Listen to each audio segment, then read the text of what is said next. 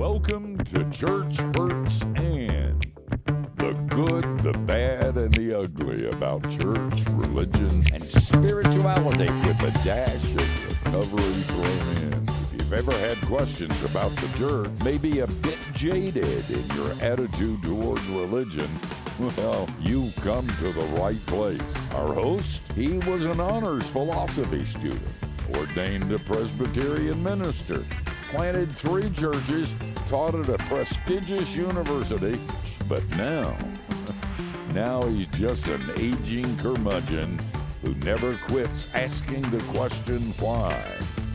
The host of Church Hurts and Dr. John Bash. What are you good at doing? I mean, really good. Did math come easy for you? What about sports? Do you enjoy adding up the numbers while someone else is out there doing the sales? Maybe cooking, or comforting those who are hurting, or motivating the discouraged. Perhaps you are a teacher. What are your unique gifts and talents? If you were ever in a church of any kind, you probably heard that God gifts people, everyone, not all the same. He gave some as apostles, some as prophets, some as teachers. Sound familiar? And the list goes on.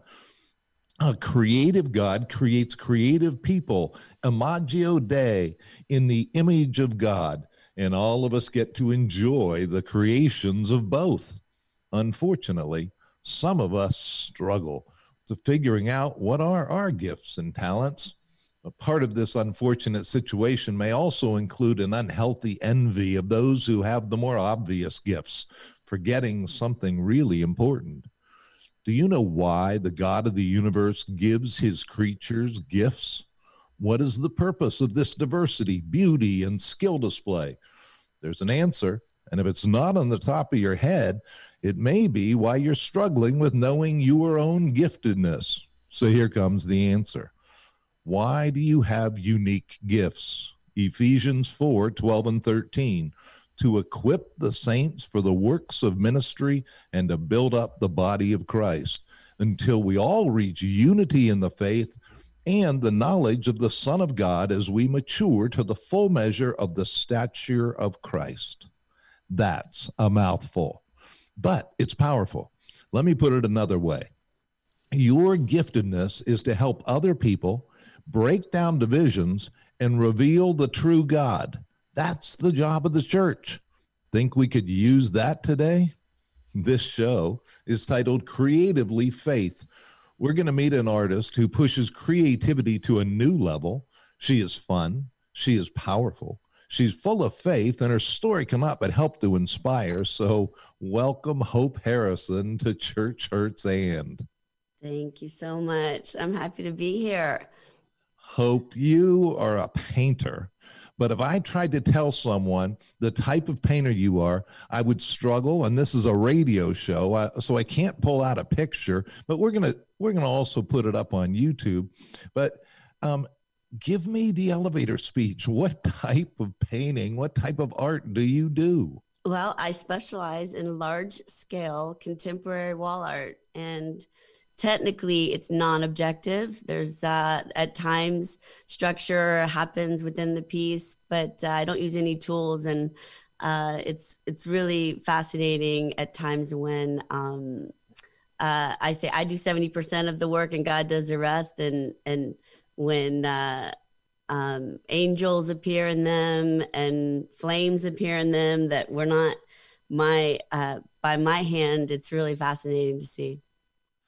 Now, you grew up in a conservative Christian home, and they valued music. So I want to go back for a minute and tell me about your young music career, that creativity start in the home. Yes, I followed my mom's footsteps in playing the harp, starting when I was 6 years old, and then migrated to the piano when I was 15. And I'm self-taught and don't read music, but it's been a wonderful, wonderful part of my life. Played with the symphony in Miami, with playing the harp. And then Wait, how old were you when you played with the symphony in Miami? I was 12. 12. Yes, 12 years old. And you didn't read music. I like No, this. I faked it the whole way. And how did and your father kind of threw a little bit of a tantrum when you said you weren't going to play the harp anymore. What did he do? Well, when I got into high school, really, I got more interested in sports and socializing, and so I kind of let my music slide, and the harp, I was not focusing on it at the time. And so my dad said, well, it's a really expensive instrument you have sitting there, so if you're not going to play it, then I'm going to go ahead and sell it. So he did. He sold it, and I'll never forget that day, seeing the harp roll out the door, and it really broke my heart. And I knew that I had somewhat made a mistake, but it really, I would say, was a blessing in disguise, because piano is really where my heart grew, and I just fell in love with the keyboard, and it's been a tremendous blessing my whole life since. So you're also a self-taught pianist. You drove your family nuts when you did that conversion. I understand. I drove my family nuts for a long time figuring it out, but at this point, I know they appreciate it. Now, we didn't really talk about me saying anything about this, but for our listeners, I remember meeting Hope. She doesn't remember me, but I remember, because she was 7 years old, playing in the middle of a living room, and everybody was just saying, oh, the Harrisons are in town. Oh, there's Hope. And it was just kind of like, that was filled with meaning. Like, I don't know if it was trouble, but they always had a smile on their face when they said it. Aww. And so Thank you. if I could, from your conservative Christian home, you developed expectations that you would marry young, you'd have this great husband who would be a provider and have children and probably have a home in Key Biscayne or Orlando or somewhere on the coast or something in Florida. And that's not quite what happened in the time when college was hidden. Yeah, well, I certainly thought my life was going to look just like my parents, married in my early 20s, couple kids, and be a stay-at-home mom and focus on my family. But it didn't happen that way. When I went to college, and I was not prepared for college. I can admit that 100%. I did my best I wanted to graduate, but when I realized that I was wasting my time and money and my family's money, I went ahead and dove into the workforce. And, just as far as not being married, that relationship just hasn't happened yet, but I learned to appreciate life, and just appreciate where I was, and without children, I think, you can choose to focus on what you don't have, or you can choose to make the most of where you are. And that's what I've tried to do. So during this time, and you were working on it. It's not like you weren't, and you got plenty of attention from men, but you ended up pouring yourself into the business world, and were really successful in the mortgage business. I was, yes. I'm a relationship person, and it was a great fit for me in sales in the mortgage industry. And for 13 years, I had a real solid career until everything crashed in 2008. And then it was a real challenge, trying to balance. I owned 3 homes when everything crashed, and it was my income took a 90% hit overnight and it never came back. So that was tough. Yeah, I should mention to our listeners, just by a side road, there was a woman who was actually working for the company that wasn't too big to fail. That was that signature moment when that crash happened in 2008. And she was actually there, one of the ones who was fired. And so go back and check out that show on Church Hurts And, if you listen on podcast. I think it's called White, English, and Privileged with Julia Nand.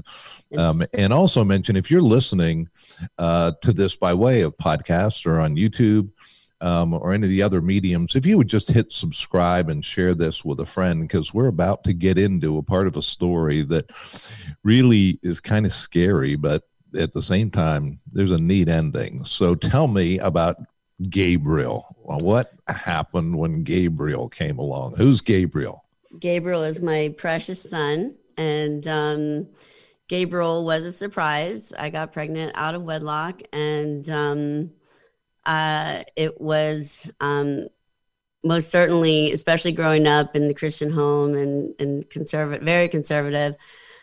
It's not a position I ever would have thought that I would have been in, but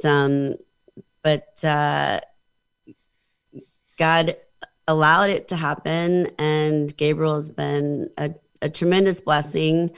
I did my best to make it work with Gabriel's father, but it was a very challenging situation. And I've been married Gabriel's dad when Gabriel was 2 months old, and I was only with him until Gabriel was 10 months old. So it was a short run, but Gabriel is worth all of the challenges there. And he's a wonderful, wonderful young man. And it was my heart to be home with him and not have him in daycare. So being single since he was 10 months old, I chose to spend my retirement to be home with him. Mm-hmm. And I was uncomfortable with that at first, but the only way that I could look at it is I was investing in a human being and trusting that God would provide more money down the road.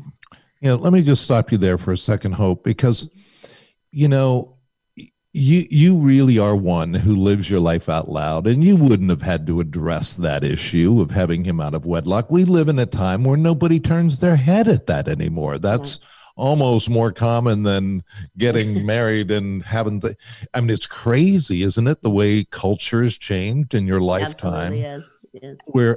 But man, that had to be hard. People knew you've been a person with outspoken faith for years. Yes. And then to say, oops. By the way, yeah. And a lot of people you've helped a lot of people because you were out loud about it and about how hard it is being a single mother. That's one of your passions, isn't it? Yeah. Oh gosh, absolutely. Listen, I said numerous times, I can see why moms go back to work, because it's very hard to be with a young child all day long, especially alone. I didn't have a husband coming home to relieve me at the end of the day, and Gabriel's been amazing, wonderful child, but it's regardless, it's a tremendous load. It really is, but absolutely worth it. When my kids, and I was happily married, but had a couple of kids, and I finally kind of fired my wife from being a full-time mom. I just would come home. She would be so fried. I'd say, you got to go back to work to get a break. Yeah. Unfortunately, you say the husband come home to take off the load. Well, that wasn't this husband. I was a pastor, and I had to go to work again, I had to have evening meetings. But something happened in that time. So,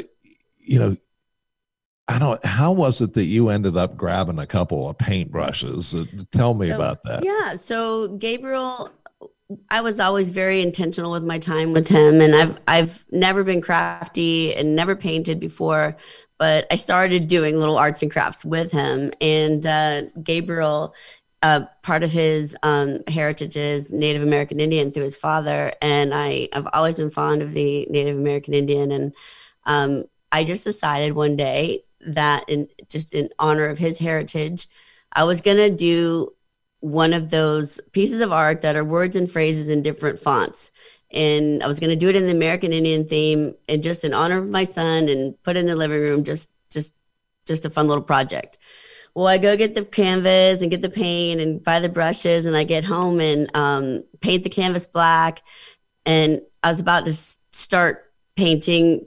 I have a beautiful Indian oil in my living room, and I was going to paint every word that I think of when I see that beautiful warrior on his horse, and every word that comes to mind. Well, then I realized I can't paint all these different fonts, and I didn't want to go back and buy the stencil. So I just dipped one brush in red and one in gold, and I painted the first word that came to mind in a script, and it was brave.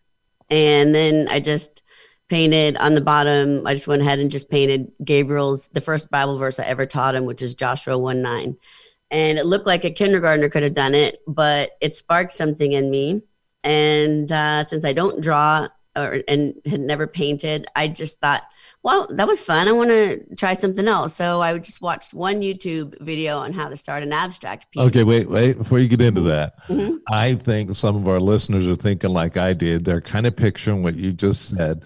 Here's someone doesn't know how to paint, never done it before, and stuck one brush in red and one brush in gold. That's just not the way most people are going to start. Really, I get out two brushes. One's bright red, one's gold. Man, that is so you. I mean, it is so me. It is so me. Yes, it is. Okay, but then you watch one video on abstract painting. How to start an abstract piece. Yes. And somehow we got to get to, people should know, if you want one of Hope's pieces of work, you better be rich. I mean, you got to, $3,000 is the minimum. They go up to infinity, and they're just, I mean, you're here because I saw your stuff on Facebook and just said, thank you. Oh, I mean, I'm seriously picky, and you are seriously good, but thank you. But tell me, how do you get from there to just describe what you're painting? What do you do? Let's just go to a hanger. Let's go to the hanger. Okay, tell us about painting in a hanger. The airplane hanger. Well, let's see. 2 years after I started experimenting, 3 years later became my full-time career, just through people aligning me, appreciating my work. That's one thing I'm good at is following through with alignments. And when one thing I like to say anymore is when people tell you have talent, believe them, because I used to think there's no way. I mean, I'm just doing this for fun. But the airplane hanger, let's see, two years into my career, after 3 years after starting, a gallery brought me on, and that's what really catapulted my career forward. But 2 years later, I got a client approached me to do pieces for his living room, and it was 6 10-foot pieces, because I knew when I was going to dive into this, I knew I was going to have to set myself apart somehow. And the way I've done that is scale, because my pieces are typically huge. Scale and the amount of product that I use. But so 6 10-foot pieces. Here I am 2 years into my career. I've only done a few commission jobs, and here I have this $20,000 commission job 2 years in. I'm thinking, heck yeah, this is amazing, but what the heck? No way. There's no way I can do this, right? But I still just, that's one of the reasons I've made it, is because I've continued to press through some significant fear. Significant. I mean, that project was 90 gallons of paint. It was huge to, borrow an airplane hanger to do it. And I got to, when I started that project, and I can't start and stop the pieces. It's not a process. It's all in one. And it's all or nothing. And so here I had 90 gallons of product to work with, 6 10-foot pieces, and I was about to have a heart attack, like a nervous breakdown. I had texted all my prayer warriors, I need you now. It was a night I will never ever forget, but I made it through. Recently somebody did a 2-minute video of you doing a painting. Obviously it was well edited, but I've watched it, I bet you 10 times. I mean, it is just amazing. And for our listeners, just imagine someone who's picking up full gallons of paint, and instead of a paintbrush, they're dumping paint on a canvas. And then you look at it, and it just makes me laugh again about you, because these are big, heavy, canvases. These are built 2x4s. They're not little flimsy canvases. And I looked and I said, okay, so when were you a bodybuilder? You're not struggling picking up these canvases. And you said, oh, well, my dad took me to weightlift when I was 13. Yeah, you went somewhere with that too, didn't you? Well, I mean, I never competed, but I went pretty far with it. I was well into my from 13 well into my 20s. I was pumping some serious iron, which has really served a great purpose now because I'm pretty strong. So These pieces are heavy, yeah, and they're not on canvas. They're all on wood, so they're even heavier. It's because of the amount of product that I use. Canvas would never hold it. all right. So people say, yeah, they know me at Home Depot, making a joke of meaning the doing home improvement products, but they know you at Home Depot. Oh, they know me at Home Depot.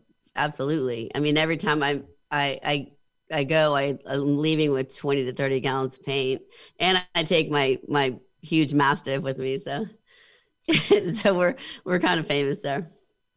So connect this, Hope. There's a real direct connection between your expression of yourself as an artist and just, in a sense, the thankfulness you feel that you discovered this really later in life. You didn't start there, but you're outspoken in your faith. Tell me about that, because a lot of people, they wouldn't be so much, but you are. It's very important to you that people know where you get your inspiration from. Well, first of all, it's who I am to the core. I mean, I told my mom at 3 years old I wanted Jesus in my heart, and but I honestly believe that when we are given gifts, just gifts or not, that our lives are to honor God and to give Him the glory.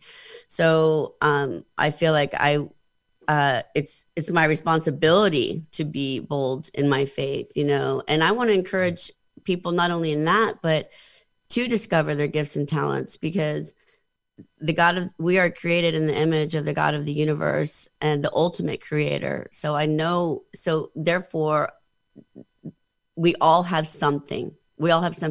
People tell me all the time, oh, I wish I could do that. I wish I could do that. And my response always is, well, get to it. I mean, what are you waiting on? It doesn't matter how old you are. I mean, I'm 48 years old, no art background, and a full-time artist, and thriving at it now. And it blows my mind, but it's such an honor, and I'm just grateful. So I got to give God the glory for it, because I didn't come up with it. I've done my part. I do my part, but it's all Him.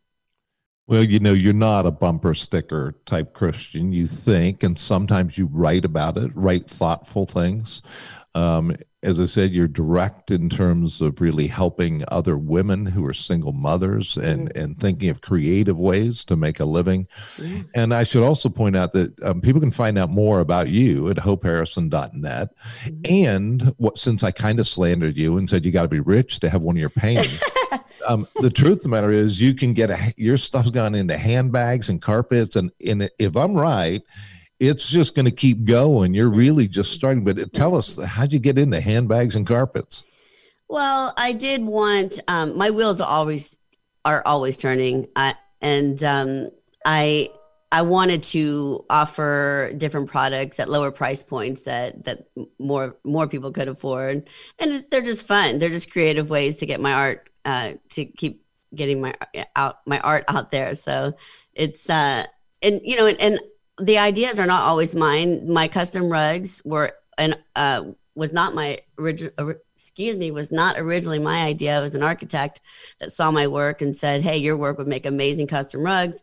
Well, again, Little Miss, I follow through with alignments and things. So I was at a design show and saw a local custom rug company. And I said, hey, by the way, I'm an artist. Love to try to collaborate. And off we went. So yeah, it's things like that have been really rewarding. We're going to have to leave in a minute, Hope, but I don't want to do it and skip over the fact that one of the hard things that you had to go through in life is you had an amazing mom. Tell me about when you lost her and what that was like, but what an amazing woman she was, huh? Listen, if there is such a thing as an earth angel, which I believe there are, she is absolutely one. she was the most selfless woman human being that I've ever met in my life. And just a servant heart to the core. And she was present and loving, and to the not only us but to the community, to all of our friends growing up. Everybody knew Mrs. Harrison, and she was so precious, and I'm so grateful for her influence. If I'm half as sweet as she is, people in my life will be all right, because she was just, her heart was just precious. Absolutely. You lost her when you were how old? Let's see, 45.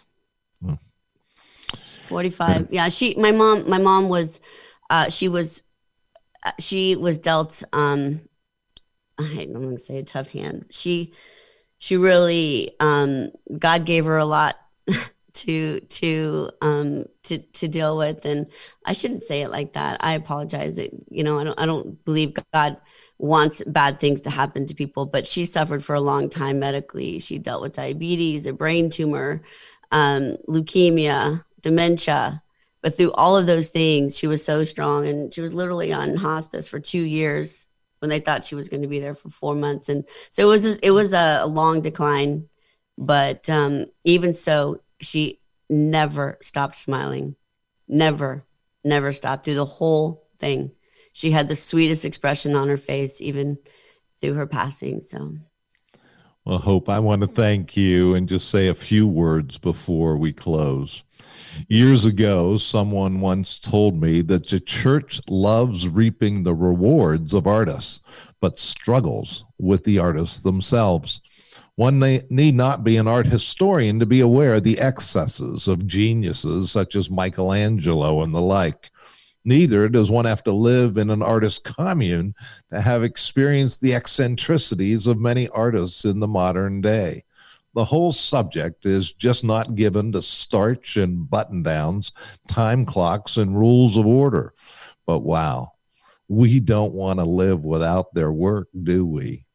If I was to ask you what your life needed today to get closer to your ideals, I am willing to bet most of you would easily give me a list which would include most things like more order, more planning, more cleanup, more discipline, better scheduling, better routines, better prayers, and better sleep.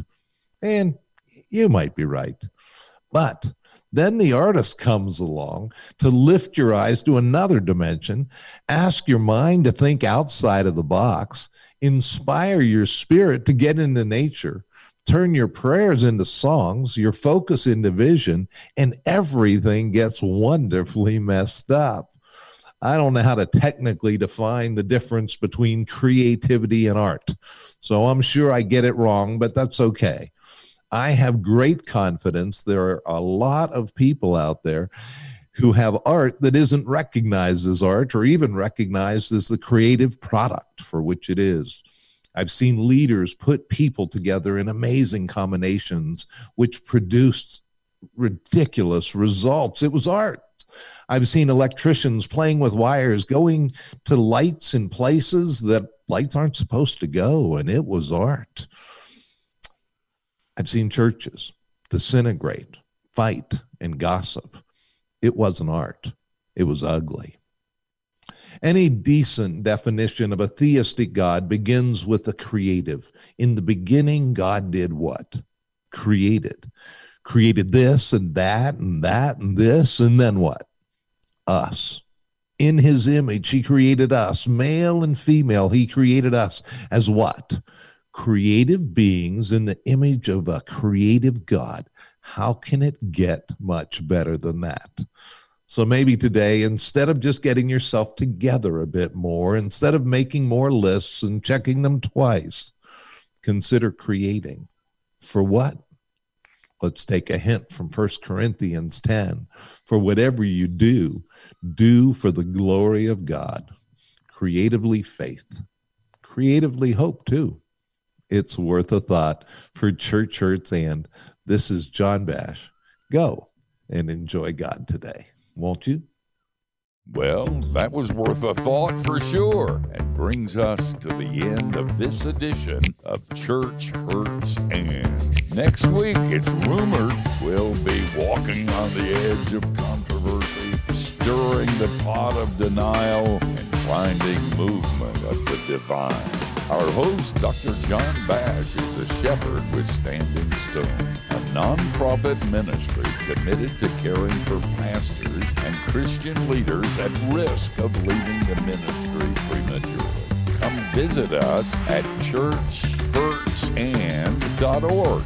Tell us your story while you're there. Until then, remember, church hurts isn't the end of the story. Now go into the and enjoy God today, won't you?